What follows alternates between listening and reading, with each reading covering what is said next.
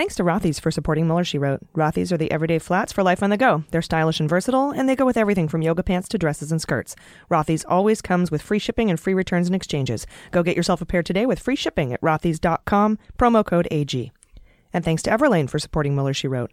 Would you buy a t-shirt for $50 if you knew it only cost $7 to make? We wouldn't either. With Everlane, you never overpay for quality clothes. And right now, you can check out our personalized collection at everlane.com/AG. Plus, you'll get free shipping on your first order. Thanks to Best Fiends for supporting Mueller, She Wrote. Best Fiends is a unique and exciting puzzle experience unlike other puzzle games out there. Best Fiends updates the game monthly with new levels and events, so it never gets old. Download free on the Apple Store or on Google Play. And finally, thanks to Honey for supporting Mueller, She Wrote.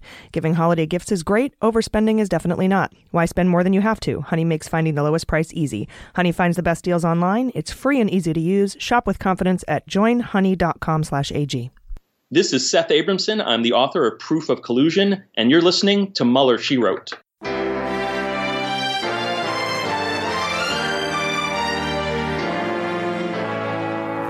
So to be clear, Mr. Trump has no financial relationships with any Russian oligarchs. That's what he said. That's what I said. That's obviously what our position is. I'm not aware of any of those activities. I have been called a surrogate at a time or two in that campaign, and I did not have communications with the Russians. What do I have to get involved with Putin for? I have nothing to do with Putin. I've never spoken to him. I don't know anything about him other than he will respect me. Russia, if you're listening, I hope you're able to find the 30,000 emails that are missing. So, it is political. You're a communist. No, Mr. Green. Communism is just a red herring. Like all members of the oldest profession, I'm a capitalist. Hello and welcome to Mueller, She Wrote. I'm your host, AG, and with me today are Jordan Coburn. Hello. And Amanda Reeder. Hello. We have a very big show for you today. We just got our hands on the first underlying evidence released from the Mueller investigation thanks to a FOIA lawsuit by BuzzFeed. So we'll go over what's in those 302s and hot notes. And for the interview today, we have former Secretary of VA, Veterans Affairs, Obama holdover, and the only Trump cabinet nominee to be confirmed 100-0 in the Senate. And his new book, It Shouldn't Be This Hard to Serve Your Country, is out. And it's very relevant. So stick around for that interview. It's really, really great. How are you guys? Good. Yeah, good. Yeah. Halloweeny was good. Yeah? Yes. What'd you do? Lurked. Yes, me and Ryan drove around in the car, actually mostly around your neighborhood, which is creepy because you have a lot of really cool decorated houses around here. Yeah, we wanted to get in the spirit, so we just drove around and looked at like cool houses. I wandered around my neighborhood and it was really cute too. Maryland Street in San Diego as a whole, like they go nuts. There was like a performance. There was like a stage in front of someone's house. Yeah, totally. Yeah, I love it. People go all out. Fancy. Yeah. We need to have fun. Yes, we do. We definitely do. As a society. Yes. Especially now. Yeah. Let's see. Some announcements. We've got Boston coming up this week, November 7th. This Thursday. Yeah. And the meet and greet, by the way, for the VIP meet and greet at the venue is that night at 5 p.m., 5 to 6 p.m. It's a little earlier than normal meet and greet. So I wanted to tell you about that. And then we have a second meet and greet. The next day. Yeah. And we'll put it in the news. Well, actually, we'll tweet it out. We've shared it a few different times, but we'll tweet it out from Mueller, She Wrote, and we'll pin that tweet so that if you are looking to meet us on this coming Friday, you can find that tweet pinned to the Mueller, She Wrote feed. And that's from 5 to 7? 5 to 7 on Friday. And tickets are still available? They're still available. Oh, cool. Yep. So we'll tweet it out. So is our venue VIP meet and greet sold out? Yes. Okay. Yeah. Cool. It has been for a while. Nice. But there are regular tickets available. Sweet. Yeah, there's still some tickets left. I think that's it. Any other interesting announcements that I'm missing? I don't think so. Just this is our last show date on the books for now. Yeah. Live show. Yeah, live show. So if you're close and you're thinking maybe they'll come to my city after, we might, but we also might not for a little bit. Yeah. We'll be doing it as Daily Beans is probably totally how that's going to go. But also with all this new Mueller stuff that's coming out right now, I don't know, Mueller could get an injection and come back from the dead and we'll have to go out and keep touring on this information. And I'm going to get into this later in Hot Notes, but they have enough information to release hundreds and hundreds of pages once a month for at least the next 8 years. That's how much, that 19 billion documents. Yeah. It's like an information financing loan situation. Just payouts for the rest of your life. Every month. Never ends. They get that pay. So, and it's all very relevant and very interesting, and a lot of it ties in with what's going on in the current impeachment process with what's going on with Ukraine, and we'll get into that in a little bit. But first, my favorite segment, corrections. It's a mistake. It's hard for me to say I'm sorry. Oh, I made a mistake. All right, from Haley Belknap in regards to Friday's Daily Beans. A person may sue a sitting president only for past actions, which they took in a personal capacity, like Clinton v. Jones. A person may sue a presidential administration for its acts as part of an agenda, but an individual may not be held accountable for actions as part of an administration's agenda, like personal liability. So there is a combo case of environmental shittiness and government accountability. That's Juliana versus the United States. In Eugene, Oregon, and they have a website as well, so you can check that out. Cool. Mary O'Brien says the prime rate, we're back on interest rates now, is the interest rate that commercial banks charge their most creditworthy customers. The prime lending rate, based on federal funds rate, is the overnight rate that banks use to lend to one another. Adjustable home mortgage rates, often quoted as prime plus a percentage, for example, prime plus 300 basis points or 3%. And LIBOR, London Interbank Overnight Rate, is used by global banks to loan to each other. All right. New information. Very cool. Kate, Thorstensen and Martin Main say, on the November 1st Daily Beans, you mentioned Prince Charles as a piercing. Yes. I believe you meant the Prince Albert. Oh, yes. As a willy piercing. God. Everything we got, by the way, on the difference between Prince Albert and it's not a Prince Charles came from the UK. Amazing. Listeners in the UK. So thank you. Sorry about that, guys. No consensus whether Prince Albert had his bits pierced. Also, could be one of two royal Alberts.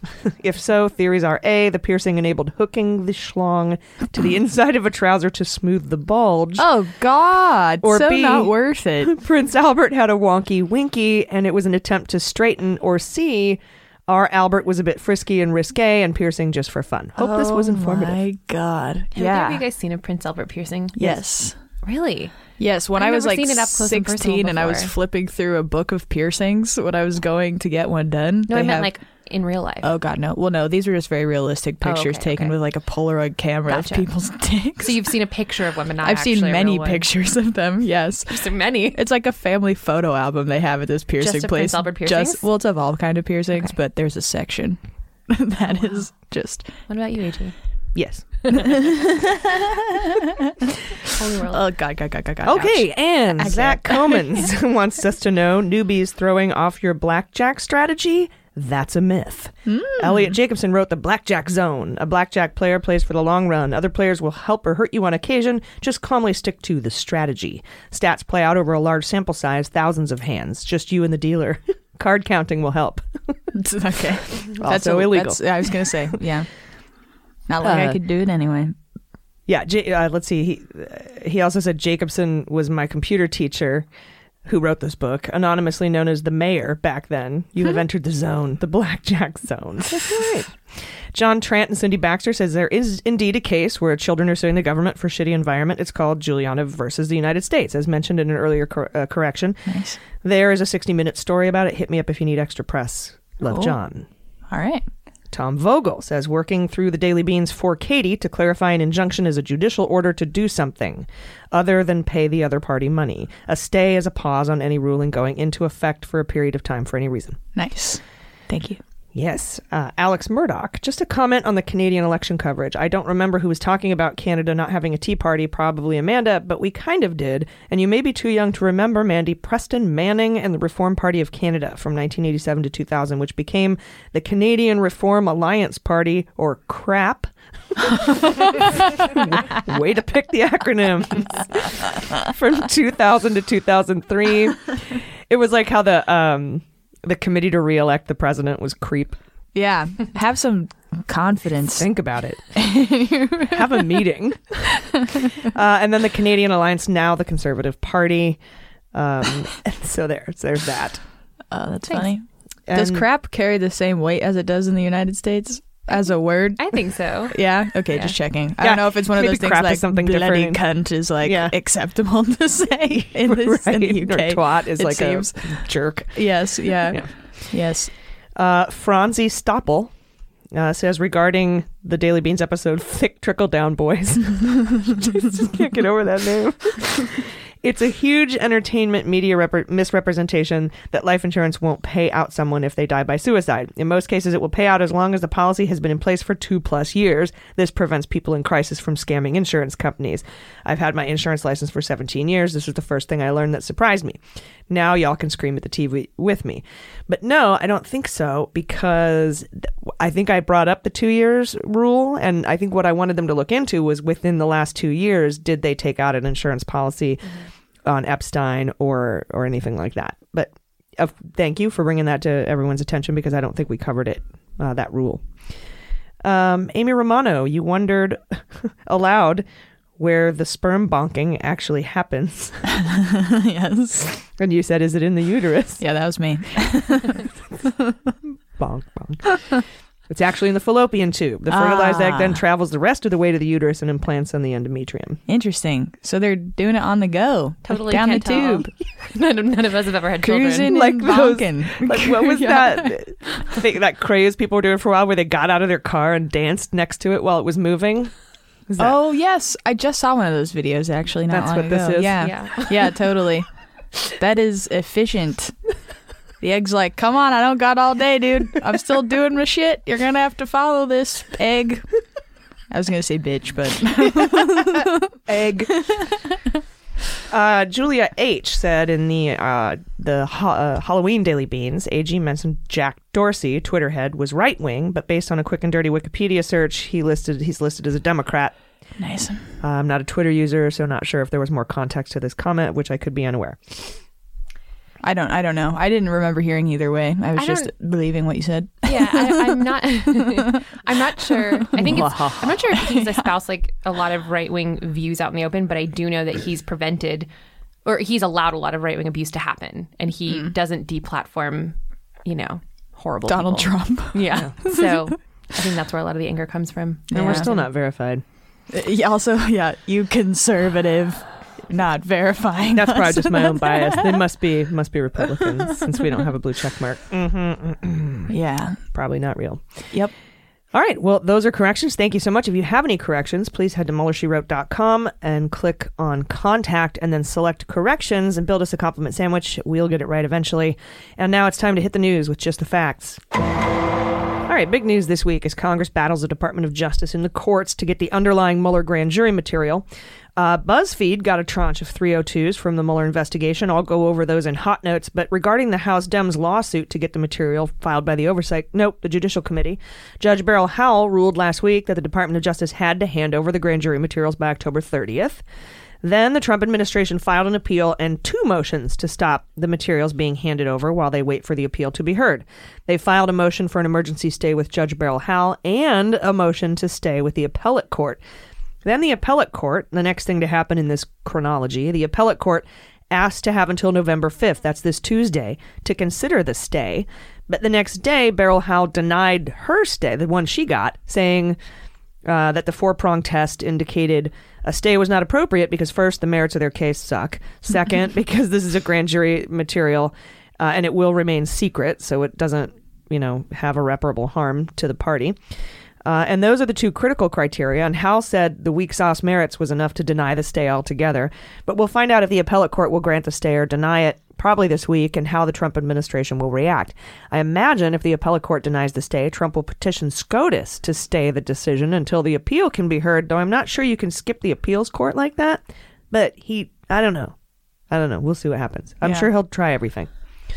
We'll find out this week. Mm-hmm. Stay tuned. Dun dun.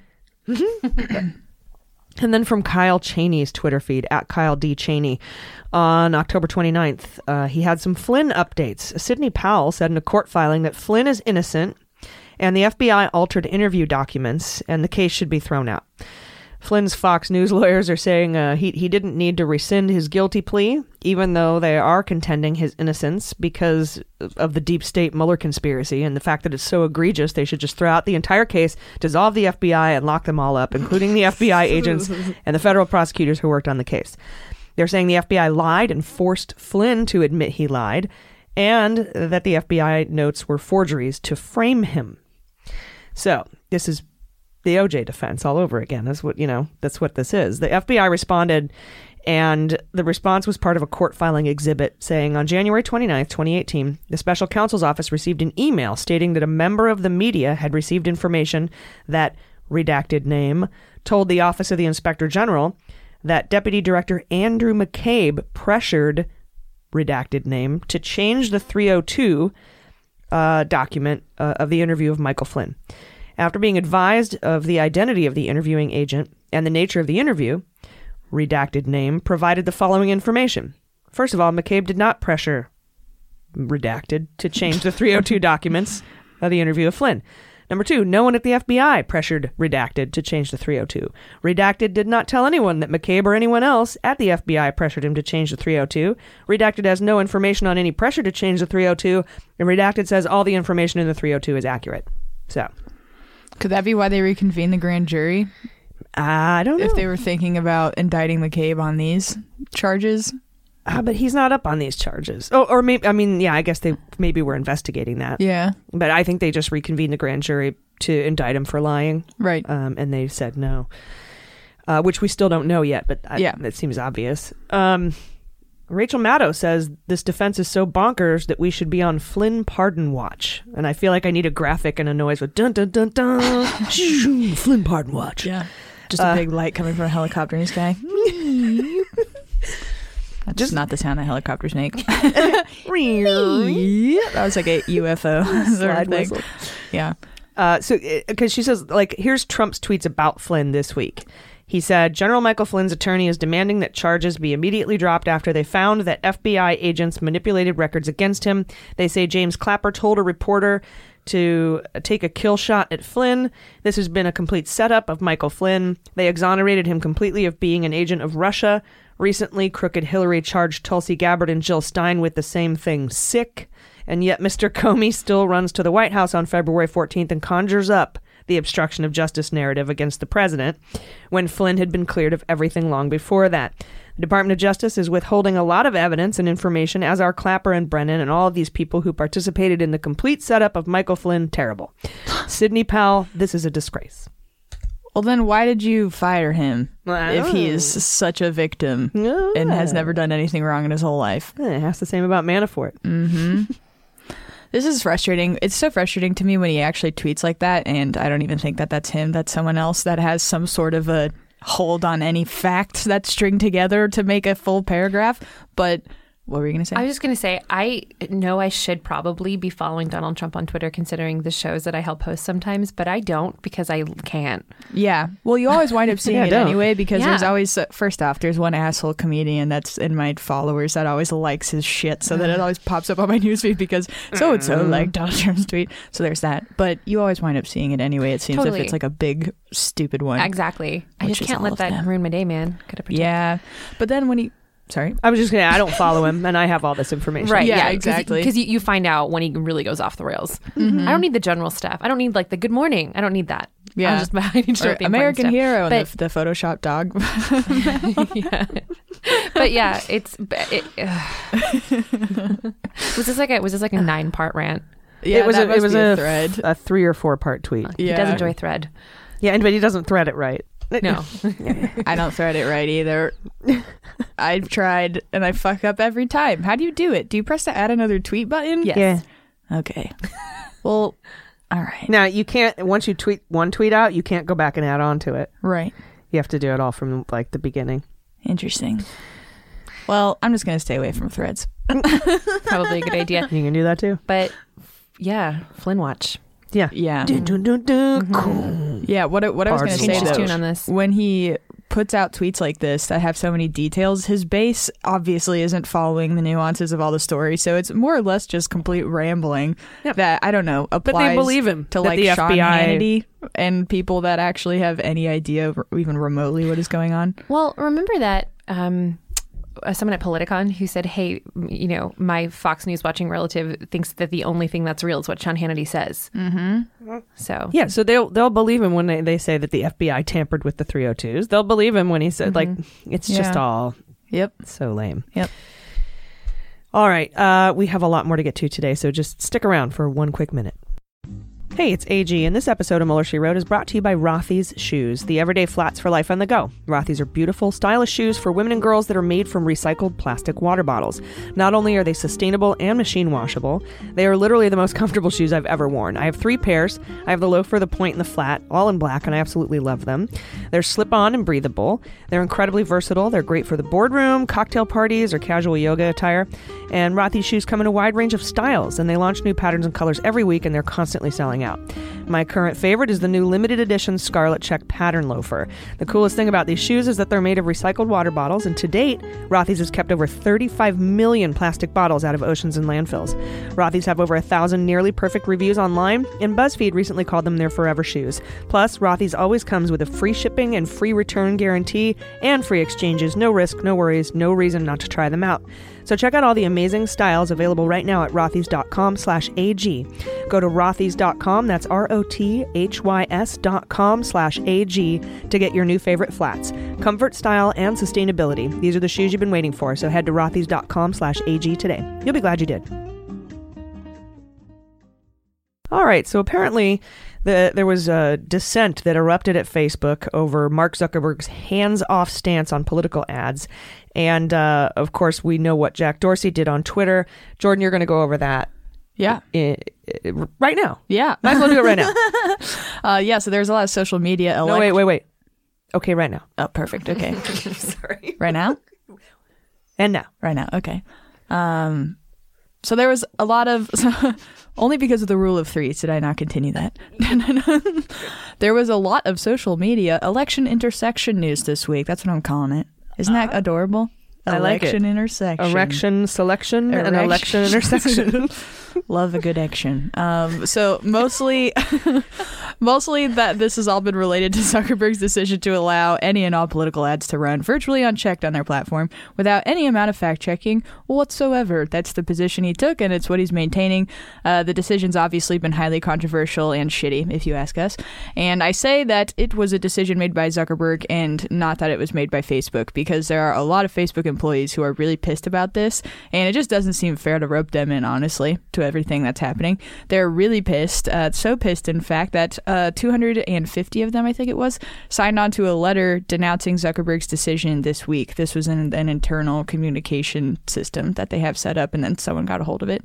In the letter, they ask, I think it was the New York Times, in a letter they ask Zuckerberg and the higher-ups to rethink the stance that they wound up taking on political ads, and they say that Facebook's position on political advertising is, quote, a threat to what Facebook stands for. We strongly object to this policy as it stands, end quote. And one of my favorite lines from the letter reads, free speech and paid speech are not the same thing. That's so important to remember. Mm-hmm. Because that was from Jack, or from the letter that they wrote? That was from the letter that the Facebook employees wrote. Because Jack, I think, also on Twitter, yes, said that when he did his yes, thread. He had an amazing thread, and he came out last week, of course, on Wednesday, saying that Twitter was making a decision to ban political ads altogether. Of course, this decision came in a tweet, very on-brand delivery. Facebook doesn't... That'd be great if Jack Dorsey put out a Facebook post. Yeah, Facebook doesn't have any... he took out an ad on Facebook to say what he's going to do about ads on Twitter. Yeah, that would be great. Yeah, Facebook, I was thinking, it's interesting how Facebook has no go-to platform, because Twitter's whole thing is like just tweeting. Like, what is like they release it via a meme or something? They have, and Facebook is a kind of dead in a lot of ways too.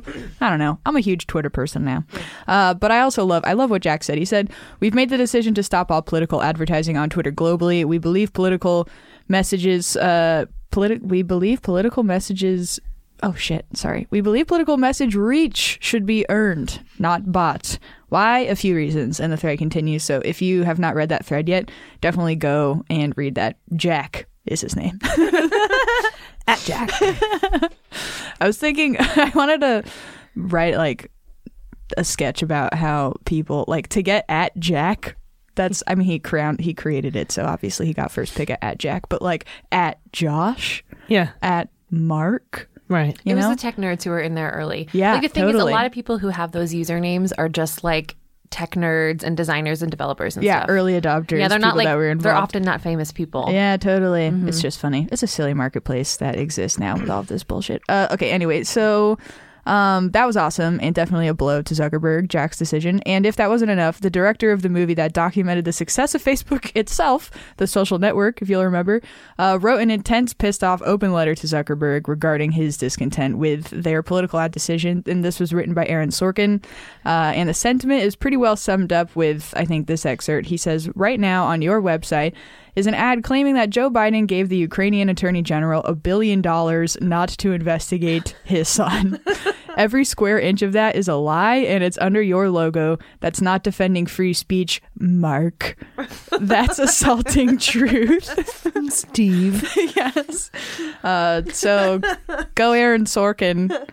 Must be brutal for Zuckerberg to see that. I wish Aaron Sorkin would write all my strongly worded letters for me. Yeah. I think it would be excellent. Yeah, totally. But Zuckerberg is coming off really shitty. And he's not doing well in Congress either because this happens. I mean, I have sympathy for him as being a complete pioneer, right? Who is trying to operate in the best way possible in a space that does not have the regulations and laws laid out yet in a way that has come together in a democratic way. But I think he's fucking up a lot. Yeah. So yeah, and honestly, only the goes whole so far. Like if you've seen The Social Network, it's pretty damning. Yeah, as far as Zuckerberg goes. Yeah, and he was pretty much a dick the whole time. And the whole inception of Facebook was to rate women's faces. Right. So like the whole thing from beginning to end sucks. Yeah, it is true. I guess it depends. I have bros who like watch that movie and they just saw it as a tale of success, you know? So it depends. I guess it depends on how you already feel about it. But I think the really unfortunate thing is that for a moment in time, it seemed like it would go the right way. I think like the people around Mark Zuckerberg, the people he hired, were making a huge PR effort, at least, to become more diverse, to be kinder to women, to become known as a somewhat progressive company. Like that's to attract talent in Silicon Valley, you kind of have to be. And there's so many like fucking rad young people or people of all ages who get into this industry because they're so idealistic and they want to work on something meaningful and something that like impacts society in a positive way. And there's so many people who work there who are working on this because they believed or still believe that like they're working on something that's good for society, that connects us, but they have to reckon with their impact on democracy. Yeah. They have to. And it doesn't feel like that's happening. Also, incidentally, if you take Zuckerberg and Kupperman, you get Zuckerman, and that's the guy from Charlotte's Web. So. The end. Fantastic. What do you think about that? Ooh, conspiracy theories. Is he the guy that's like the old lanky white man? No, Zuckerman's the older, portlier gentleman who's the farmer that owns. This is from Babe? Charlotte's Web. Oh, Charlotte's Web. I always confuse those two as well. Children of the 90s, because they're all talking farm animals. Yeah. It's all the same. It mixes up in your head. One's live action and one's a cartoon. Yeah, I mean, who's to say?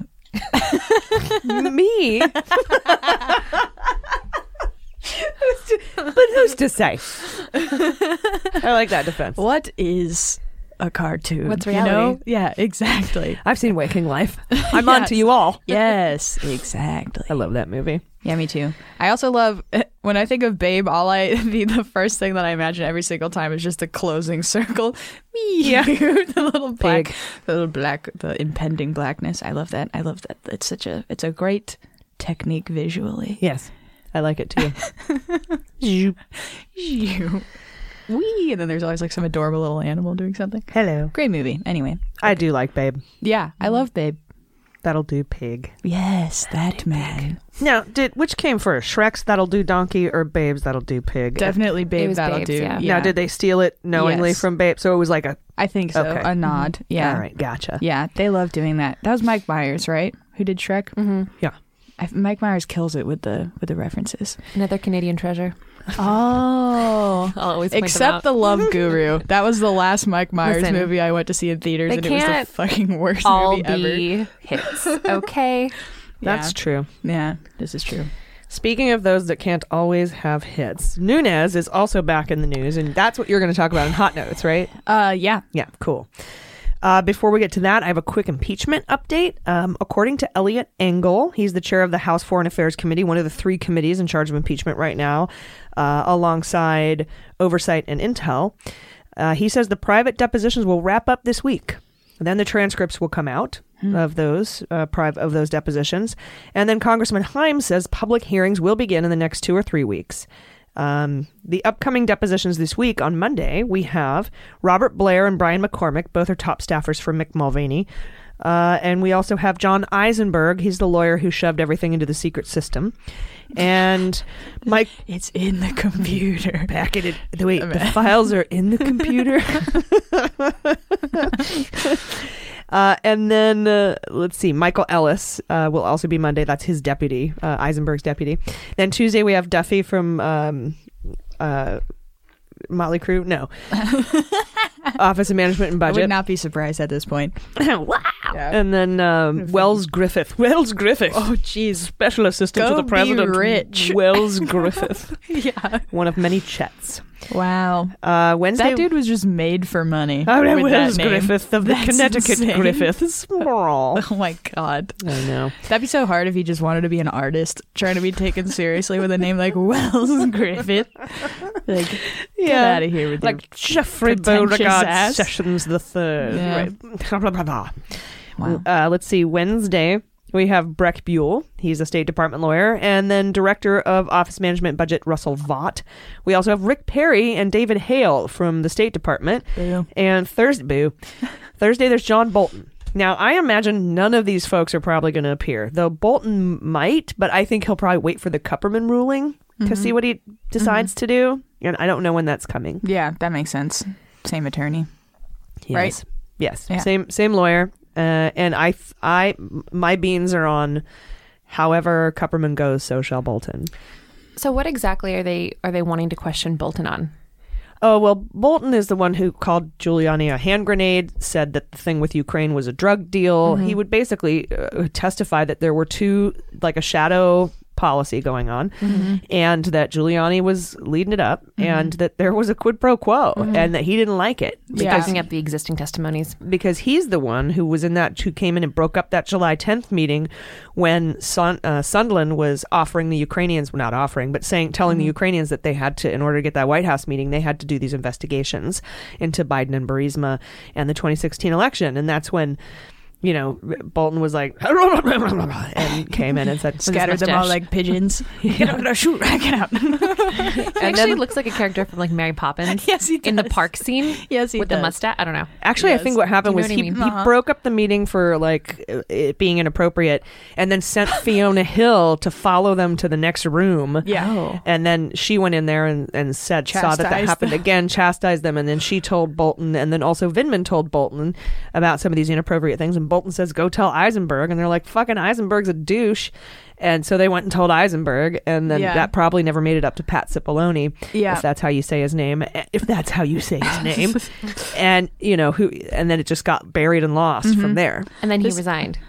John Bolton resigned. Yeah, Bolton eventually resigned, This is the issue with these criminals, is they all have like the same negative moral magnetic poles in them, and this doesn't check out science-wise. My point is they're all attracted to each other. And it's like they'll congregate. Birds of a criming feather flock together. Exactly. And they just frickin' convene. Stop reconvening.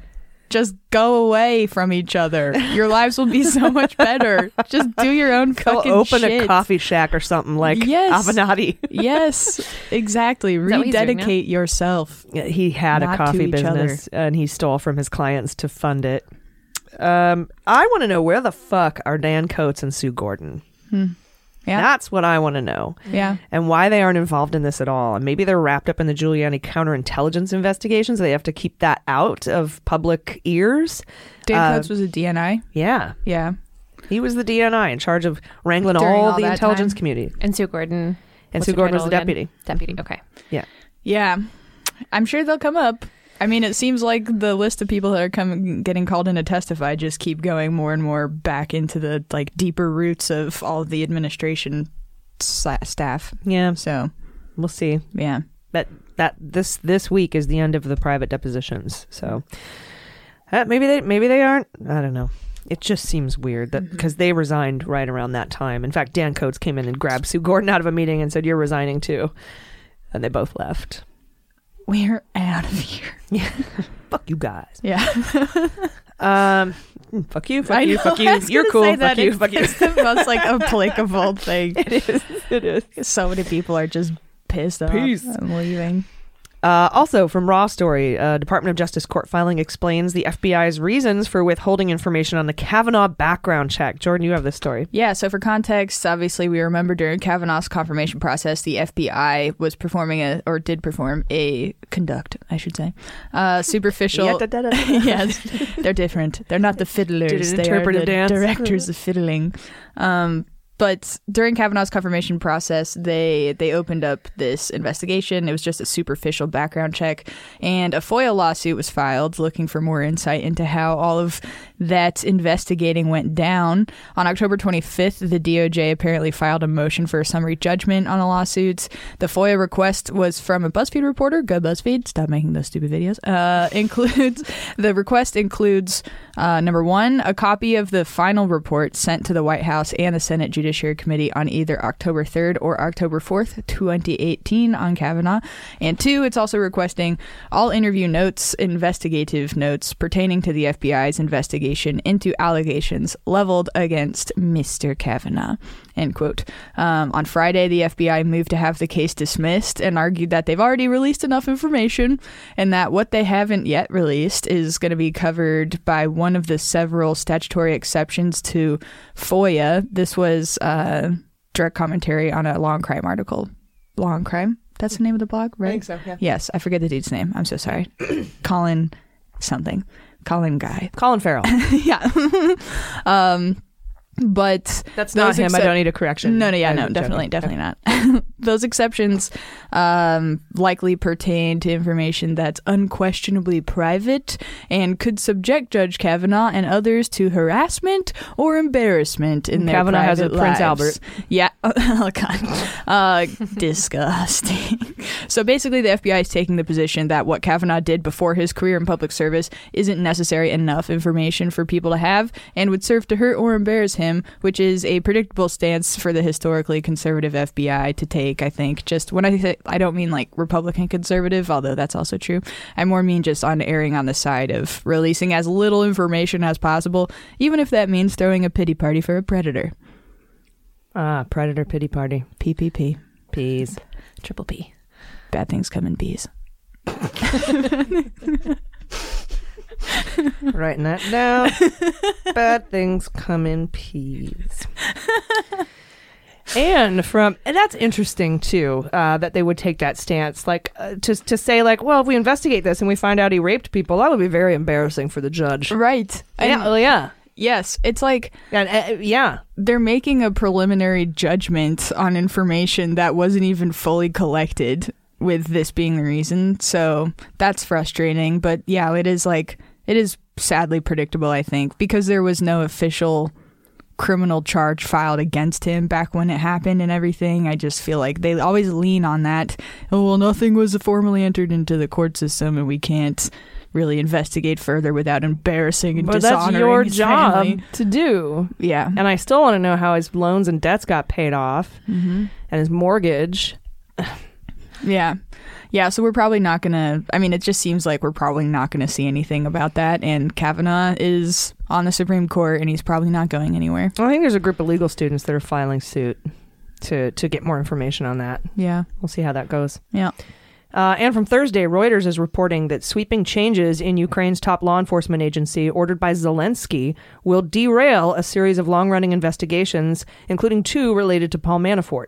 3 members of the Ukrainian Special Investigations Unit told Reuters that the reorganization would effectively sabotage 5 years of investigation into Yanukovych and Manafort, called the Black Ledger case.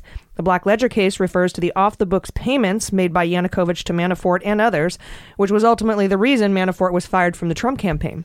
Giuliani has called the Black Ledger a fraudulent document used to unfairly malign Manafort, because, he's a mostly innocent fella. What was it? What'd they say? Crimeless? What'd they call him? I don't remember. Do you remember? No. Who Manafort? When somebody... or who called Manafort what, though? Somebody said he lived mostly... One of his defense lawyers during the Virginia trial. Yes.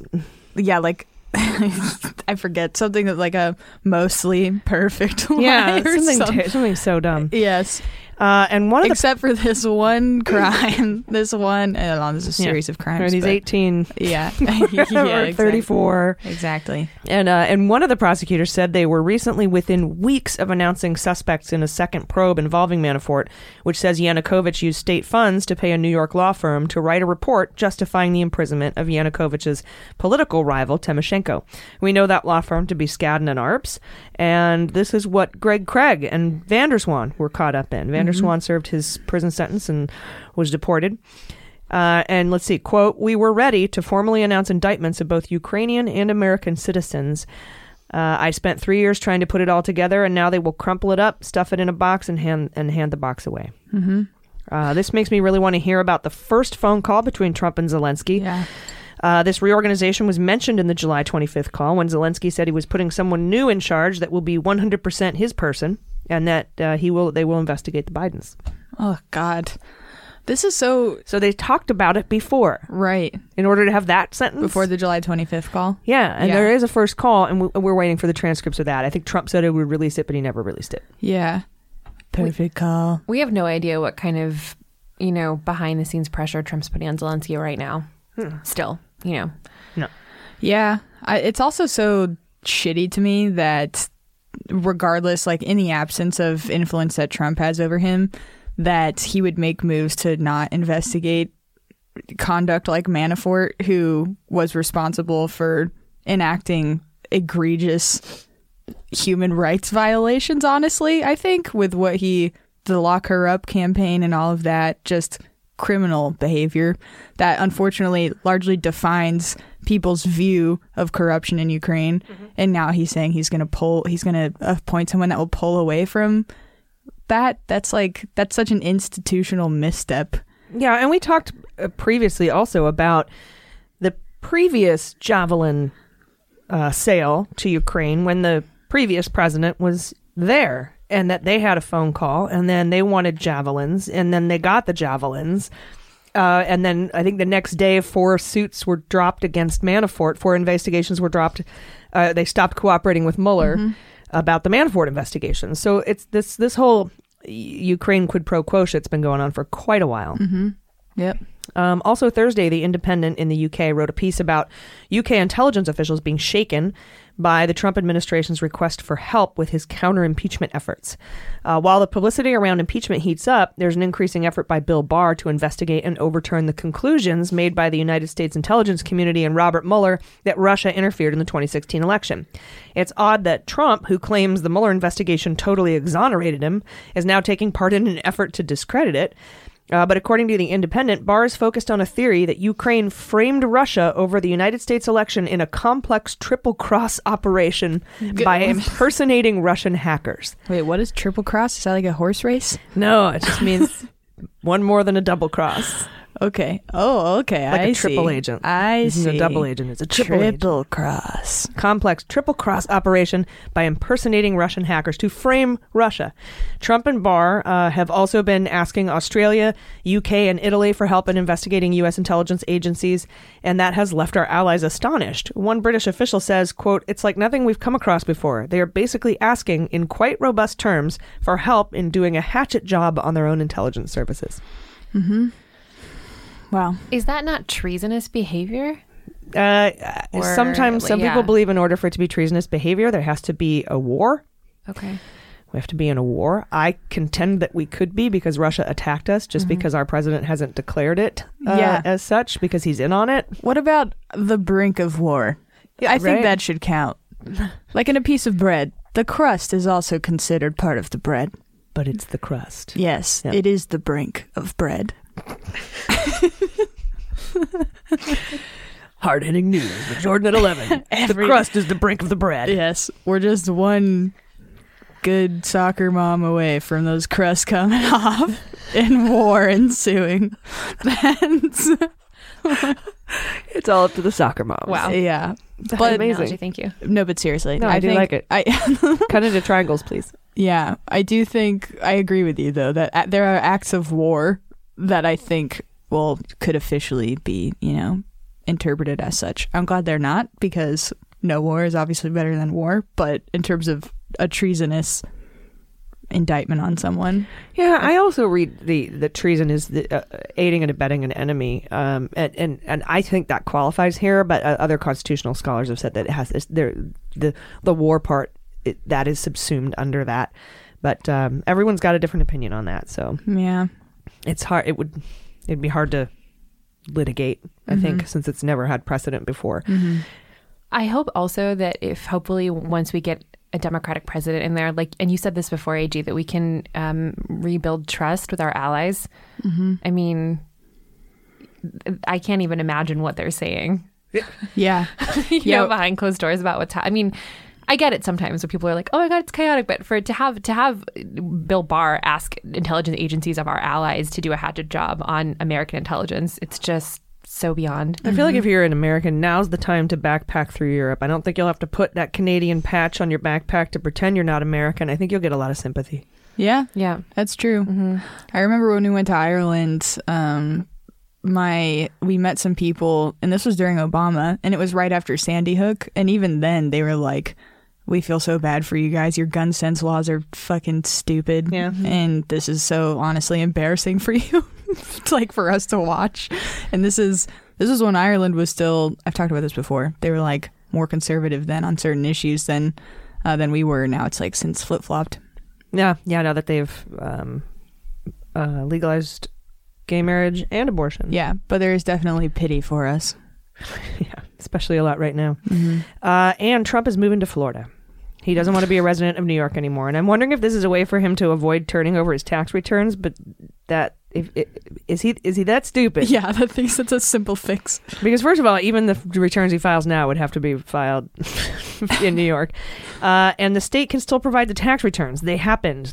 That's like I don't know, maybe he's trying to avoid future taxes, or maybe he's worried about winning Florida in 2020. He barely eked it out in 2016, so maybe, if he moves down there and becomes a Floridian, maybe he'll get more votes. I don't know. Yeah, I think he's wrung out all of the corruption he could have crafted and gotten away with in New York. Now he's going to Florida, the next state that has a lot of that shit going on. Florida's a very corrupt state politically. Yeah, and if he does move down there, all the A Florida Man articles are going to get really interesting. From here on out. I heard a really interesting theory on why we hear so much crazy news out of Florida, and not just because crazy things happen in Florida, but I said this to a friend recently who's from Florida, and he was like, people just think Florida's more insane than it is because this stuff is all on the record. It's open. You can search and write stories about this stuff, whereas other states, you can't publish stories because all of their criminal records are not so as much out in the open as Florida. Yeah, I mean, I just think of like the Bush legacy in that state and just not transparent election practices. Florida some love.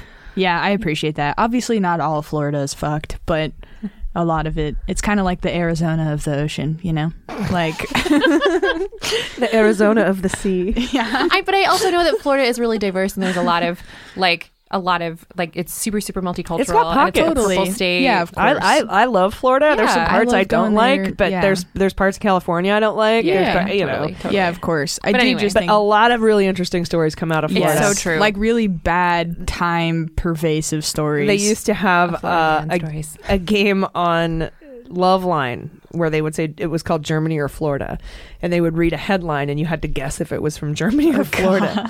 So it's just sort of one of those known things, like people from the UK or like there's not a lot of comedians in France or whatever, just one of those stereotypes that happens to stick.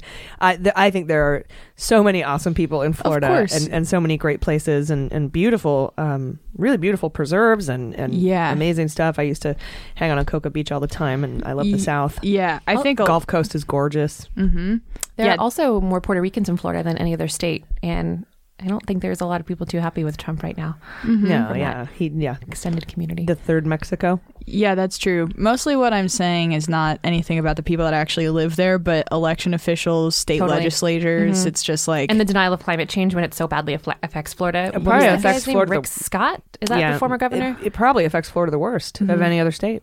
Yeah. Except our fires here in California. Seeing the way their elected officials constantly deny climate change every time a disaster is about to hit Florida just like makes my skin crawl. Yeah. Yeah, and the way they gerrymander and steal votes and do all that other stuff is it doesn't reflect the good people of Florida properly. Definitely not. And that's I think the main problem. So we have some really great hot notes. We'll be right back with those. Hey, AG here. Would you buy a t-shirt for $50 if you knew it only cost $7 to make? I sure wouldn't, and with Everlane, you'll never overpay for quality clothes. Everlane makes premium clothes with the finest materials, but without the insane markups. They partner with the best ethical factories around the world and share the true cost of every product very transparently that they make with the consumer, and in what they call radical transparency, which I love. And transparency is great. I personally am all for it. Their denim factory, for instance, is the cleanest in the world, recycling 98% of its water, relying on alternative energy sources, and repurposing byproducts to make premium jeans, minus the waste.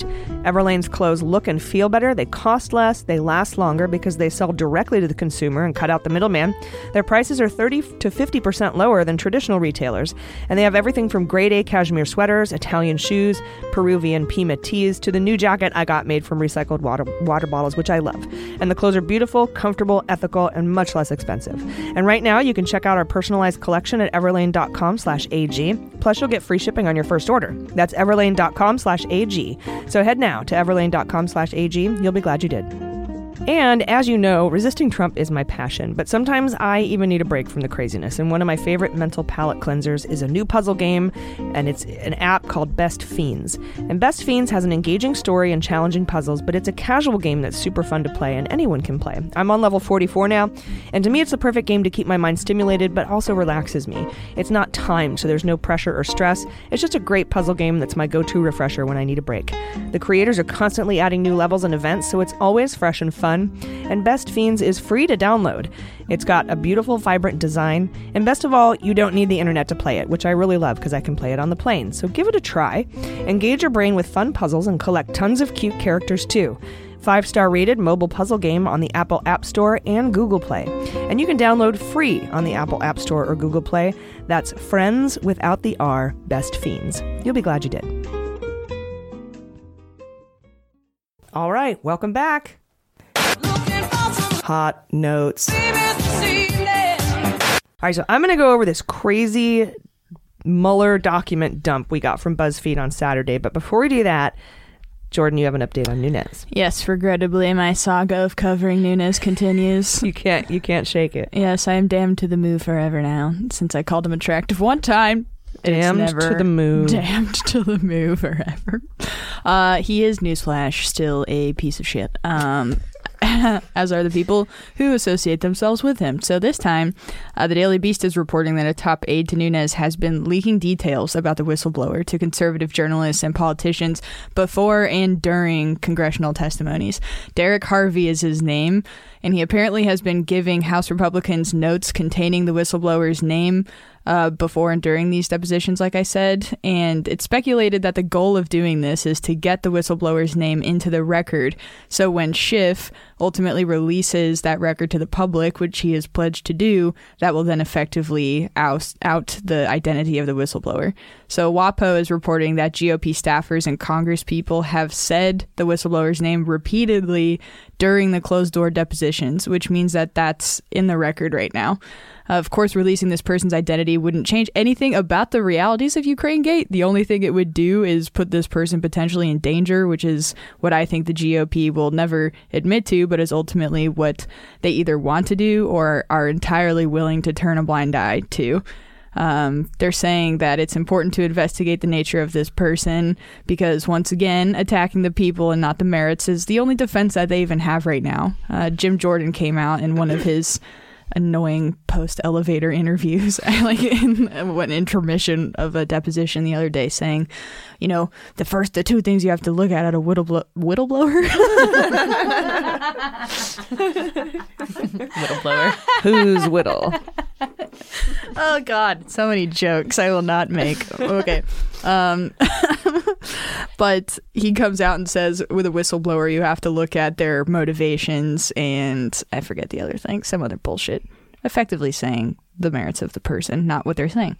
So that's that. And moving on to more Nunes news. Nice segue. Before you move on, I think that's an interesting strategy to say his name, or his or her name over and over again to get it, to force the Dems to release it when they release the transcripts.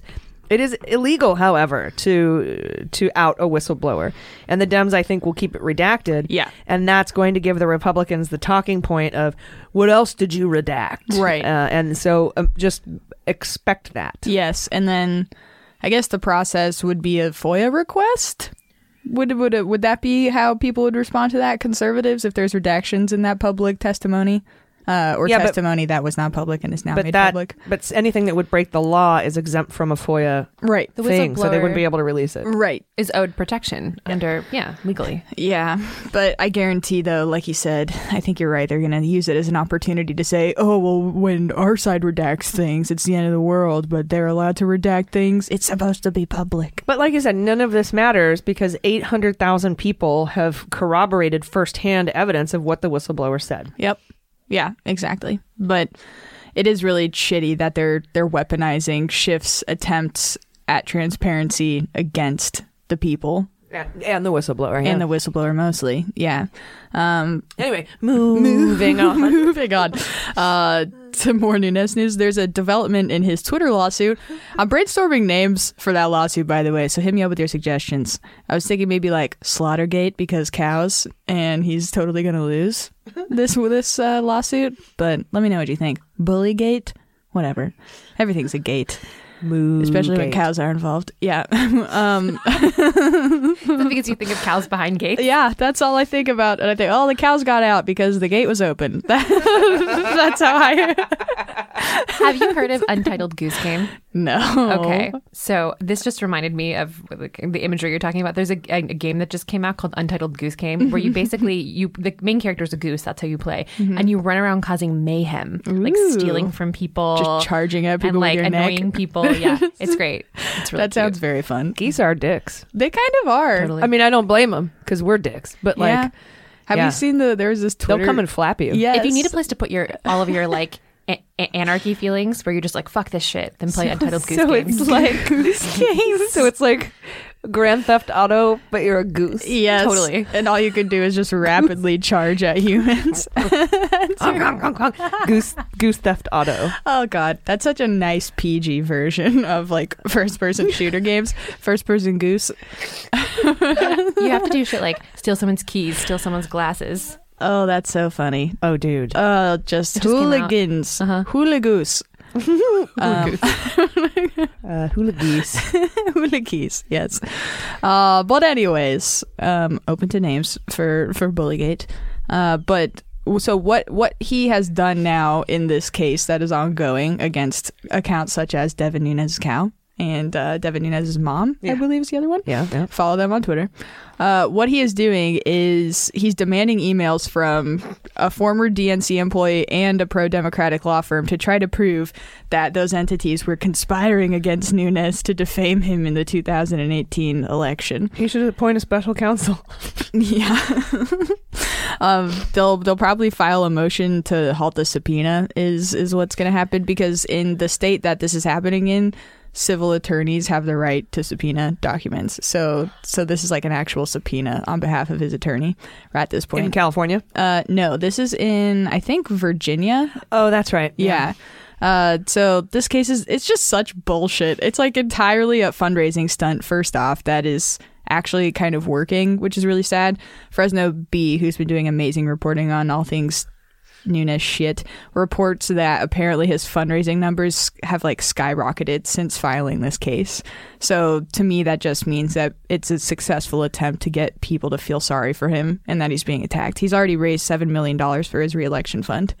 So that's kind of shitty. I feel like as long as this case, he's just going to keep this case open for as long as he possibly can and garner, like, get all of the attention and sympathies that he can. That's annoying. It is annoying. That's annoying. Yeah. Moo. Yep. All right. Hit us up at Mueller She Wrote or at Jordan's Confused with your idea names for Bullshit Gate. Yes, Bullshit Gate. Bullygate, Cowgate. Yeah. Let's see. Cow pie. I'm just trying to think of cow stuff. Yeah. Spot Gate. That's your worst one yet. Not that. And sadly, the one I thought the hardest about.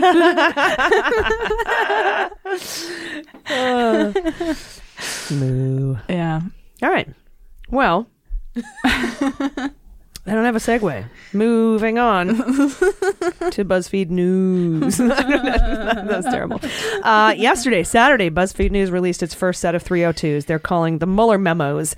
And they won this in a FOIA battle with the Department of Justice, 5 separate FOIA cases. They got hundreds of pages with about 237, actually exactly 237 redactions. And the evidence is so voluminous that BuzzFeed said, I said this at the top of the show, it will receive dumps like this every month for at least 8 years. Damn. This release has interviews, notes, and emails from Gates, Cohen, and Bannon. And I've gone through them all with a fine-tooth comb, so let's start off with the Gates material. Nice. First, and this is the smoking gun that I've been talking about in relation to the grand jury materials that, where the Oversight Committee is trying to get. Gates testified that Trump had foreknowledge of the WikiLeaks dump, and that based on the phone call between Trump and a redacted name in the car on the way to LaGuardia, and we know that redacted name to be Stone. We've talked about this. It stands to reason his name would be redacted because his trial begins Tuesday, so it's part of an ongoing matter. Trump told Gates before he boarded the plane that more dumps were coming. That means that when Trump told Mueller in his written answers that he was unaware of any upcoming email releases, he was lying. Mm-hmm. So Trump lied to Mueller. That's impeachable and criminal. Mueller knew it, but couldn't indict him or wouldn't indict him, but he didn't indict him. Mm-hmm. There's another huge piece here that totally debunks the wild goose chase. Goose. There's our segue. A wild goose chase Bill Barr has been on, traveling the world and trying to steal people's keys. No, I'm sorry. Traveling the world and trying to push the theory that Ukraine was responsible for the hack and not Russia. Now I just need, Barr as a goose running around trying to do stuff as part of this This is game. my request to anyone who's listening who can do a quick and dirty Photoshop of Bill Barr's head on the goose from the Untitled Goose Game, please. Mm-hmm. Yes. Yes. Untitled Goose Game. There's got to be some Sharknado movie that's been made that you can alter the poster for, with a evil goose. Yeah. Something more sinister than also Actually, the you know video what? games, I take that back. Don't tarnish a wonderful game with Bill Barr. I take it back. I rescind that. Yes. Okay. Then put a goose head on Bill Barr's body and make him run around and try to discredit the FBI. Yes. Okay, yes. With a really long neck, so his head's always out of frame. With the glasses. Okay. That's the most adorable image of him I've ever thought of. It really would be an improvement. Gates testified under oath that the Ukraine spin was an inside job theory first floated by Manafort in 2016 and tied to Seth Rich. We've been saying this from the start. Now we have the interview documents to back it up. So the whole thing that, Ukraine is the one who did a triple cross frame job of Putin. Frame job. Was in fact an inside job theory. It was a conspiracy theory, and it still is. And sorry, he testified that to Mueller directly? That was Gates. Yes, Gates said that to Mueller. Yes. Nice. Cool. Directly. Awesome. Gates also told Mueller that Junior, Flynn, Kush, Manafort, Redacted, Lewandowski, Sessions, and Clovis were all interested in getting the emails.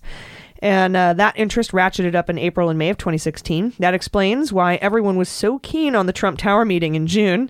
And Gates says the RNC knew about the dumps and was energized by Assange's public announcement in June that he had something on Clinton. The RNC's interest is what eventually pushed Trump to cooperate with the RNC. Remember, he didn't want to at first. But the RNC issued press releases that amplified the releases, and the RNC knew about the timing of the releases. We also knew that the campaign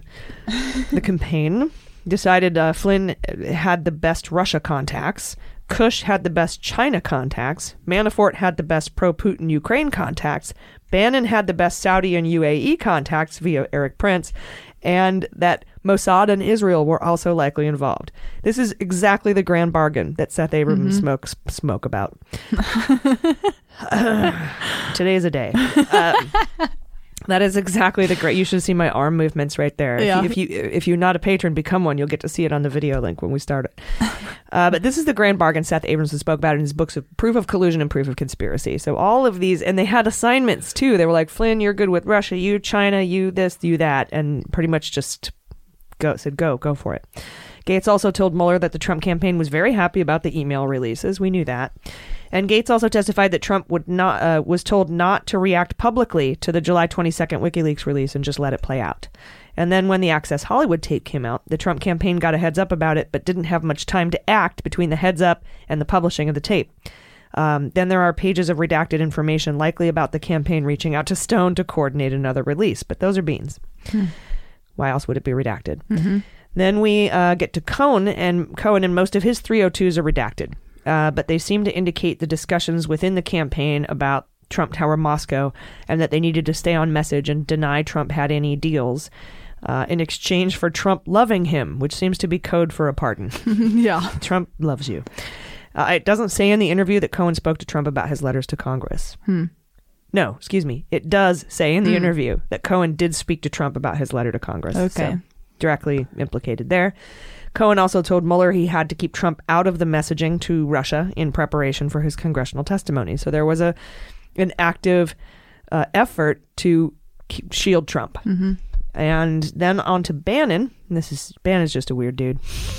Pretty much all of his interview is redacted, and I'm assuming it's because it has to do with one of the redacted cases handed off by Mueller that we don't yet know about, perhaps Brad Parscale and Cambridge Analytica, since he had so much to do with that. Bannon confirmed Kushner and Ivanka's vacation in August outside Croatia with Wendy Dang and a Russian oligarch and the Russian oligarch's girlfriend. Bannon was about to be fired, and he emailed back and forth with someone from Breitbart about Kushner being connected to that Russian, and they thought they could use that information as leverage against Kushner. Oh, shit. That's dirty. I know. Dirty. The same day, Bannon exchanged emails about a deal between Kushner and another Soviet-born oligarch, but Bannon said, "Don't touch this yet." But the person replied, "Kay, this is big, though, isn't it? Isn't this the ball game?" And Bannon replied, "All and everything." So it seems like Bannon was trying to take down Kushner. Fuck yeah. I love that. Yeah, just watching assholes beat the shit out of each other. Yeah. Yes. Bannon's emails also show that Manafort was advising the Trump campaign until days before the election. Manafort had sent an email to Cush, Priebus, Gates, and Hannity, and Cush forwarded that email to Bannon, and Bannon replied, "We need to avoid this guy like the plague. Paul's a nice guy, but we can't let word get out that he's advising us. They're going to try to say the Russians worked with WikiLeaks to give this victory to us." Bannon also told Mueller he first met Trump in 2010, and this is just the LOL icing on the cake. Yeah. He first met Trump in 2010, and he told him he was thinking about running for president in 2012, and Bannon said, "For which country?" Oh my God. That's amazing. So he said that to Mueller, to just distance himself from Trump to some degree, maybe in Mueller's eyes or something. I don't know, but that's funny. Yeah, it reminds me of, was it McCarthy who said that there were only two people who got paid by Putin, and it was Rohrabacher and Trump? Yeah. Anyway, good old Rohrabacher. Good old Rohrabacher. You guys ready for sabotage? Yes. Let's do it.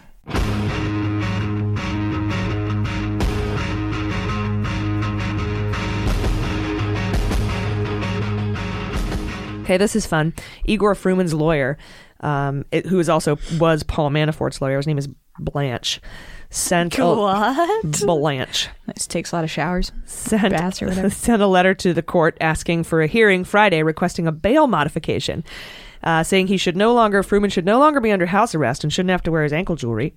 And the hearing Friday was dramatic, according to BuzzFeed. Quote, "A lawyer for Giuliani's Ukrainian associate tried to argue he wasn't a flight risk. It did not go well." Unquote. Yeah. Fruman's lawyer said, "There's absolutely no evidence that Mr. Fruman was leaving the United States and not intending to come back." Okay. And the judge goes, "Is it false that he had a one-way ticket to Vienna?" Yeah. And Blanche goes, "Pardon me?" And the judge goes, "Is it false that he had a one-way ticket to Vienna?" And he goes, "No, that's absolutely true." Oh my God. But absolutely no conceivable proof. And I still think there's going to be superseding indictments on these guys. And of course, we're waiting for the Giuliani indictment. So because they're not cooperating. That's why I plugged this into sabotage. Yeah. Igor and Lev would be, and maybe they are potentially, really great characters for the graphic novel version of the Trump administration story. Like, can you just see them in a graphic novel? I see them in that, or I see them in like a Grace and Frankie sort of situation. With their ankle bracelets in a house in Malibu. Yeah, like, Igor and Lev. But yes, the comic book But version just, is you know much what more. I mean? Just the physical attributes lend themselves very well to the things they have themselves wrapped up in. Yes. Oh, God, that's funny. Yeah. No, that is absolutely true. Oh my God. Worst lawyers ever in 2019. There's only 7 lawyers that'll represent any of these people anyway. Yeah. You know, if you can't get Toensing, you go for DeGeneva. You can't get DeGeneva, you get Downing and Blanche. You can't get Downing or Blanche, you get Burke. You can't get that guy. Maybe you can get Dershowitz, but he seems to be in a little bit of trouble right now. You know, they just it's the same lawyers over and over again. Yeah, we haven't talked about Dershowitz in a while. Yeah. Keeping his underwear on. Drop the case. Yeah. So he'll never, this is off topic, but for Epstein stuff, then he'll never be fully investigated, it seems, if they're just dropping the case. Well, they're dropping the case into Epstein. Right. That doesn't mean they won't drop the case into Dershowitz or that they aren't continuing to investigate him. Really? Yeah. That's good. I would say not. Yeah. Especially since Giuffre is talking about it. Mm-hmm. All right, let's play the Fantasy Indictment League. I'm gonna be indicted! No, wait, it's gonna be okay. Indicted! Honey, Dick. Indicted! Honey. I'm gonna be indicted! Hold it, they can't. It's gonna be okay. Just calm down. I can't calm down, I'm gonna be indicted! I forget where we were, so Jordan, why don't you just go first? Okay, Eric Prince. Oh. You said his name earlier, and I was like, yeah, fuck that guy. Hate that dude. I'm writing it down. Okay, thank you. All right, I'm going to go with Fruman. Nice. I will do Lev. Parnas. I'll go with Life in the Ghislaine. Mm-hmm. Maxwell. For hope's sake, I guess Dershowitz. Dersh. I thought you were going to say Hope Hicks. Oh, God. For hope's sake, Hicks. Giuliani. She has the same last name as my boyfriend. That is the first time I've ever thought about that. Oh. Hope Hicks. Maybe she's related to Bill. Oh, God. Probably not. No, doubt it. Okay, let's do Tom Barrick. Awesome. I'm going to go with Malik. I've been seeing his name come up a lot. How do you spell that last name again? Which one? Malik? Mm-hmm. Malloch. You didn't say Giuliani yet, right? I did. Fuck. I think you... Oh, yeah, you get one more, Jordan. Okay. I'll do Trump inaugural. Trump inaugural, and I'll do Trump org. Yeah. I suck at this game. No, you don't. Thank you. But You're welcome. I don't think I really have any points. We need more indictments. We do need more indictments. That's the problem. All right, we have a really, really great interview today. It's with the former Secretary of the Department of Veterans Affairs. His name is Dr. Shulkin, and you don't want to miss it. He's got a great new book coming out. We'll talk about it at the other side of this break. It's the holiday season, and giving gifts to your loved ones is fantastic, but overpaying for those gifts is definitely not. Well, now you can be confident that you didn't overspend on the holidays with Honey. Honey is a new free browser extension that automatically finds the best promo codes wherever they live on the internet, wherever you shop online. Honey scans the internet for coupon codes and other discounts, and then like magic, it automatically applies them, specifically the one with the biggest savings, to your cart at the end of your shopping experience. That means you always get the best deals and the lowest prices without even trying. Recently, I needed a hair straightener. Honey found me a code savings of almost $19. Honey has found its members over $1 billion in savings. It supports over 20,000 stores online, and it has over 100,000 5-star reviews. If you're buying gifts this holiday season, then you need Honey. If you're not, you probably know someone who is. Do them a solid and tell them about Honey. It's free to use. It installs in just 2 clicks, and it can help make sure you're always getting the best price for whatever you're buying. Get Honey for free at joinhoney.com/AG. That's joinhoney.com/AG. And happy holidays.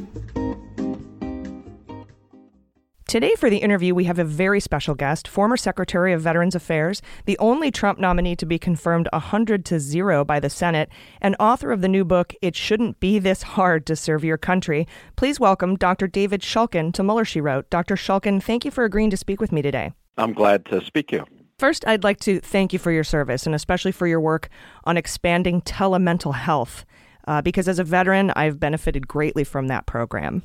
Well, thank you for your service, and I'm glad to hear that that program has helped. I think it is a terrific way to get people the help they need in a more convenient atmosphere rather than making people come in and schedule appointments and park their cars and have to wait in to get into an office. Yes, and it's especially helpful to female veterans, especially those of us that have PTSD due to military sexual trauma, to just not be in that environment. So I think that it really expands and enhances access to care. Yeah, I agree. Thank you.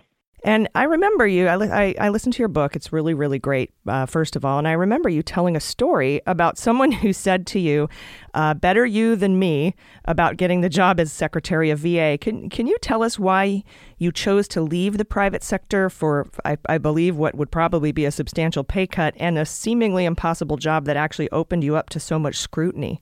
Well, this dates back to 2014. And as you may recall, there was a very public issue about the wait time crisis that started in the Phoenix VA, but really was system-wide throughout the VA, where we were seeing the Iraq and Afghanistan veterans coming back with complex issues, some of them the invisible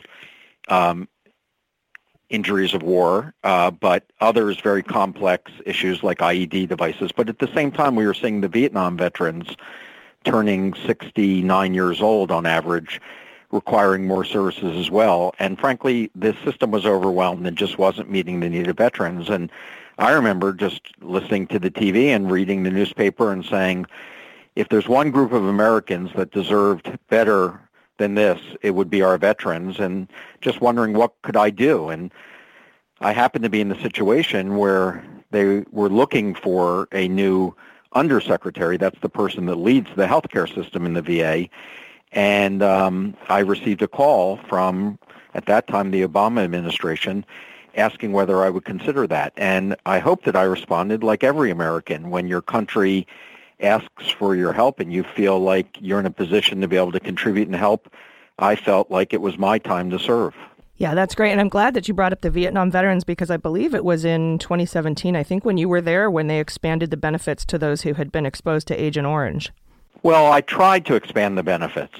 As secretary, I had looked at the data and believed that the data that was done by the National Academy on Science, which is a prestigious scientific board, that the data suggested that we should expand those benefits. And unfortunately, my time as secretary was shortened, and I was not able to see that through. And that's one of the regrets that I have, because those veterans, some of them now waiting 50 years or more, are still not getting the benefits that they deserve. Yeah, definitely. And speaking along those lines about having, your exit of the VA, I'd like to ask you about the 3 private citizens. We all read this in public reporting, who kind of ghost ran the VA from Mar-a-Lago. And I'd like to know how that impacted your job ultimately, and how it impacted veterans as well. Well, I think that there's been much say about this in the press.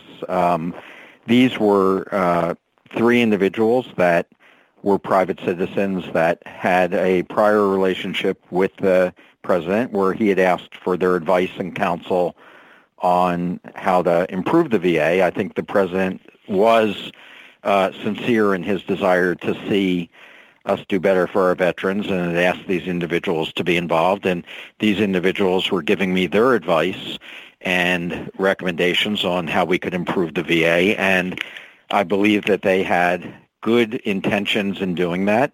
The problem is, of course, when you're outside of government, you don't really understand how government works, and they didn't have extensive healthcare experience the way that I do. So at times, their advice was not as useful. Other times, frankly, they were helpful to me in trying to move the agenda along and be able to help understand how to get things done in a somewhat chaotic environment, which happened when the Trump administration took over. I see. And speaking of the Trump administration taking over, in your book, you describe the challenges and benefits of working under the Trump administration versus working under the Obama administration. And I was wondering what you noticed about the differences in how those 2 leaders operated. Well, as you can imagine, these are very different presidents and very different leadership styles. And I was the only one in the Trump cabinet to have the opportunity to work in both administrations. President Obama, to be fair, I entered his administration 6.5 years into his time governing as president. So he had a pretty well-oiled machine. Things worked a certain way. You knew exactly where to go to get answers to questions and where to present information. And his style, of course, is very analytic. He is very detailed, thoughtful, and asks lots of questions and doesn't jump to make decisions until he feels that everything's been, thoroughly thought out. President Trump, of course, was very different than that. First of all, in starting an administration, and this being his first time to government, there was a lot of issues that, frankly, just it wasn't clear the way that it should work. So there was a lot more freedom in the Trump administration, and I had much greater access to be able to go directly to the president. And since I'd already been in government and I felt like I had a plan and a formula for fixing VA, I actually was able to use that to the veterans' advantage and being able to bring ideas and legislation and certain solutions directly to the president. And that first year, we got a lot done, 11 major bills through Congress, signed by the president, making lots of progress because not only was there more direct access, but the President Trump, doesn't spend a lot of time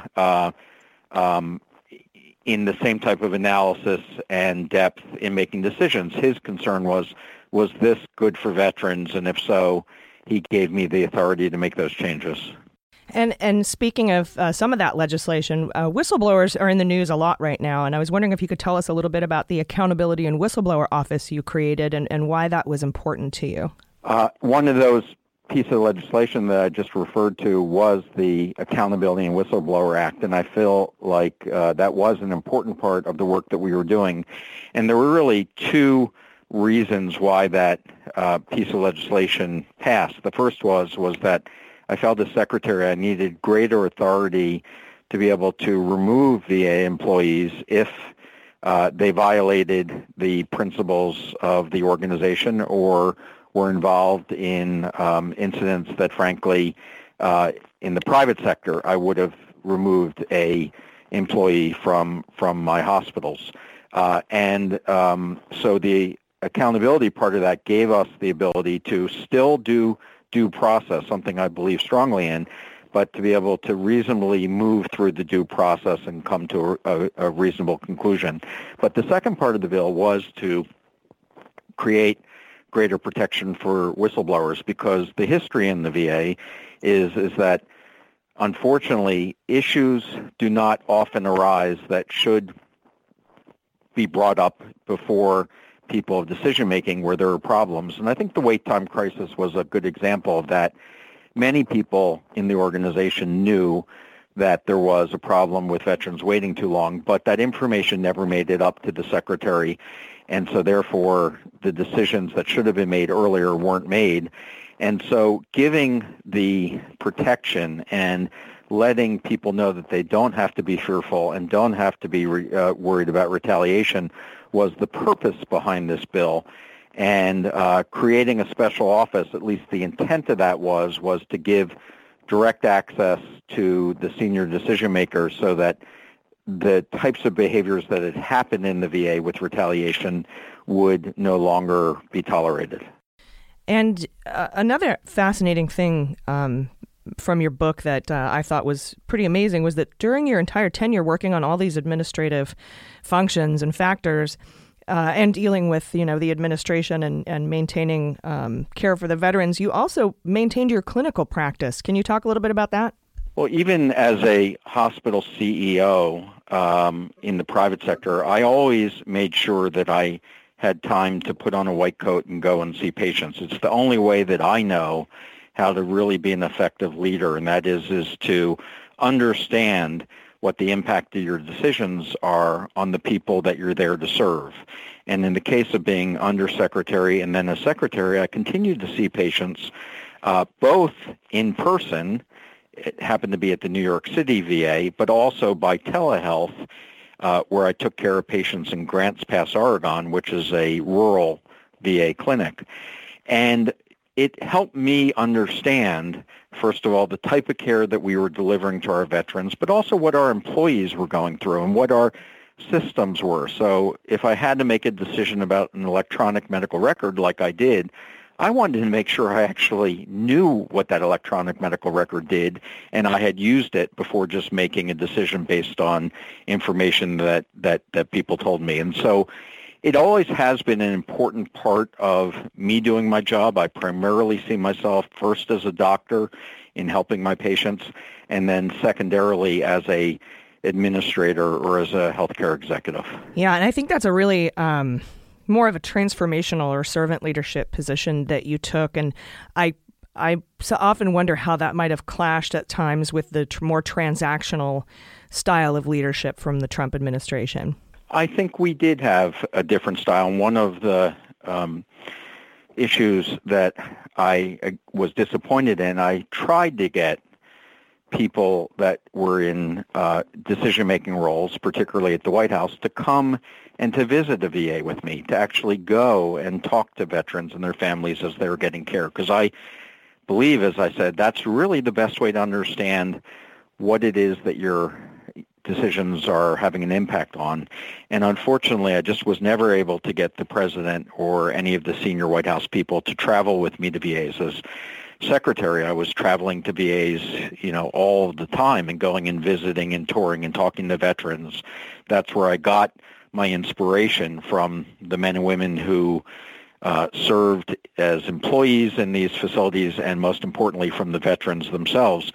And I was never able to get any of them to be able to come with me on those visits. Yeah, and then I did want to also ask you, I mean, ultimately you left the VA, and I was wondering if you could maybe just briefly tell us about the circumstances of your exit and also your thoughts, which you touched on in your book, on the future of government service. Yeah, the reason why I tell this story in such detail in the book is because of my concern about the future of public service and the environment that I see today in Washington. And like I raised my hand as a private sector executive, as a citizen, to be able to come and move to Washington and be able to help contribute to our government and to the people that it serves, I believe it's essential that other people are willing to do the same thing. And given what I see today and what I've experienced in the toxicity of the culture and the personal attacks on our public servants, on essentially the ability to throw out allegations, and all of a sudden they have a life of their own and it destroys people's reputations. If we allow that to continue, I worry deeply about how our government will function, and ultimately that affects all of us who are citizens of this country. And so in the book, I describe in detail so a reader can see the facts and make decisions on their own. I don't want to lead them to those conclusions, but I want them to understand what this environment is like. I shared how a small group of political appointees that were in the Trump administration decided to essentially sabotage my ability to lead the department with personal attacks against me and others, and ultimately led to me being fired by the president. And much of that issue had to deal with political differences and political ideologies, where I had said that I was unwilling to see the VA be dismantled and privatized, and that I would stand up for my principles even if it cost me my job, and ultimately I believe it did. Yeah, I do remember you explaining when you stood up after Charlottesville, after speaking to your daughter, I believe. Do you mind maybe just telling us quickly about that? Well, I believe when you serve, you have to be willing to stand up for what you believe in, and it is a duty to speak out when you see something that you think is wrong. When you work for the president, you serve at the pleasure of the president. And so after the incident that happened in Charlottesville and the comments that came out from the president, I obviously had some concerns about that and felt that it was my duty as a citizen, but also as a leader in the cabinet, to speak out and to denounce those that were neo-Nazis and white supremacists, and that I believe that we have seen in history the mistake of when people stay silent and what can happen. And so I prepared my family. I had a discussion with my daughter who strongly encouraged me to speak out. And I said, I just want you to be prepared that this may be my last day. When you speak out, if it's viewed as being disloyal to the president, that usually doesn't end up well. But I went to the national press and I spoke my mind. And, fortunately, that wasn't my last day. I was allowed to continue to serve veterans beyond that. But it became clear to people in the administration that I was going to stand up for the principles that I believe in. I think that's amazing, and thank you for doing that. I felt as veterans, as a group, I thought that was just very helpful and inspiring. So I appreciate that. And I'd also like to ask you if you can tell us about your proudest accomplishment in your tenure at VA. I don't know whether it is a single incident that I'm proud of. I am proud mostly of the men and women who work in the VA every day, that they have stuck with this when it looked like the VA was under attack, and that they continue to serve on a daily basis and watch and participate as the VA has now gotten stronger and done a better job at serving our veterans. And so having the opportunity to be the leader of these tremendous professionals that work in the VA, some 370,000 of them, and watching the work that they do every day and being that person who represents them to veterans and to the American public, I think is something that I feel extremely proud to have had the opportunity to do. Well, speaking of the 370,000 employees, that is what I think you compared it to. Was it Walmart or Amazon? Well, it's bigger.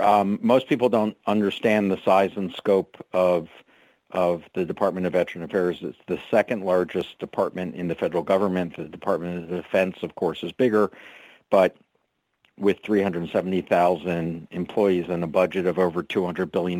This is a very large organization, and it serves 20 million Americans who are our veterans. And so I think it's important that the American public understand why this organization exists, the work that it does, and why it's important to be able to keep this a strong, sustainable organization. Well, I'm definitely 100% with you on the optimism and the dedication to the oath and the mission of the VA. And I thank you so much for your service and your dedication to our veterans. And thanks for taking the time to speak with me today. Everyone, please check out Dr. Shulkin's book. It's called It Shouldn't Be This Hard to Serve Your Country. You can get it anywhere books are available. It's not only an important book about taking a look inside the VA and how it works, but what it's like to work for the VA in over different administrations. Dr. Shulkin, thank you again for being on Mueller, She Wrote today. Thank you so much. All right, that is our show. Thank you so much for listening. Anybody have any final thoughts they want to share? I saw Lewis Black this weekend. Really? Yeah. I haven't seen him in so long. How was it? Yeah, he's great. He did a very interesting thing where he did not say Trump by name once, even though he had a lot of material that was like very obviously in reference to him. So he refused to say his name, and he refused to call him the president, like his entire hour. Interesting. It was very Where'd interesting. You see him? The Balboa Theater in San Diego. Oh, cool. Oh, nice. Yeah. Very interesting. And you recently worked, I think, at the store. Didn't Dallas just do a show there? Dallas. At the store. I think he did the store that night that you were going. Oh, okay. He's the one who, the origins of beans. The oranges of beans. Two foods that perhaps make the worst combination ever. Ew. Beans and oranges. Beans and oranges. Yeah, that's not like a very good combo, is No, it? it's awful. Orange beans. No. Unless Gross. you're talking about orange jelly beans. Oh, yeah. I like those okay. Yeah, those are good. Yeah, agreed. But anyway, yeah, that was cool. Lewis Black was, it was cool. I'm glad to hear that. I really like him. Mm-hmm. Anything? No, not for me. Had a nice weekend spending time with the wifey, and my dog got a groom and had a very cute bow. Ah, what color? A red one. Nice. Very cute. I wish they gave us bows on our throats when we got haircuts. I also throats. Just stick it in with I don't want to blow it. I want a cute bow. I've also I just got groomed. I've also been watching. Actually, you know what? Here's the thing. Bows on our throats. My anxiety management toolkit kind of like shifts every week, like depending on what I'm doing to like keep myself feeling somewhat calm. This week, it's like anything Ken Burns. Like I've been falling asleep to the sounds of documentaries about the Roosevelts, about Prohibition. Yeah, I've been learning a lot. I've been absorbing, I think. Yeah. In my half awake state. Osmosis. Yeah. So that's what I've been doing lately. I really like to fall asleep to the sounds of like very slow moving documentaries. Yes. I've been watching videos I took of jellyfish at the aquarium. Whoa. That's very relaxing. That sounds very nice. That's probably a nice hashtag on Instagram. Oh. Hashtag jellyfish to follow. Oh, I bet. Mm-hmm. Oh, yeah. I've been following a lot of hashtag satisfying videos. Yeah, those are so satisfying. I love all of those videos. I love those too. Yeah, except I don't get the slime craze. I don't understand that either. Yeah, slime. But I'm very much into sand. Did you see the water balloon crashing into the bowling ball? Yes. I love that. That is so great. Yeah, I love it's that a little shit. creepy, but it's really, really rad. It is. Yeah. It's very aquatic. Very jiggly, that balloon. It's interesting. Makes you want to go to an aquarium. Yeah, it is. It's very like, yes. I mean, I'm just going to use synonyms for water. Viscous. Yes. All right. Well, I've got nothing else other than I can't wait to see everybody in Boston. Yes. And thanks again to Dr. Shulkin for doing our interview today. Really appreciate his service. And that is it. So please take care of yourselves and take care of each other. I've been AG. I've been Jordan Coburn. I've been Mandy Reeder. And this is Mueller, She Wrote.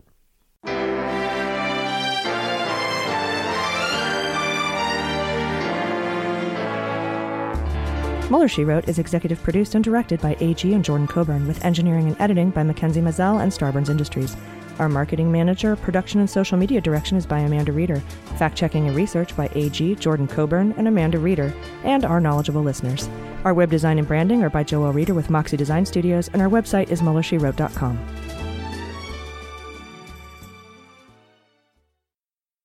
MSW Media.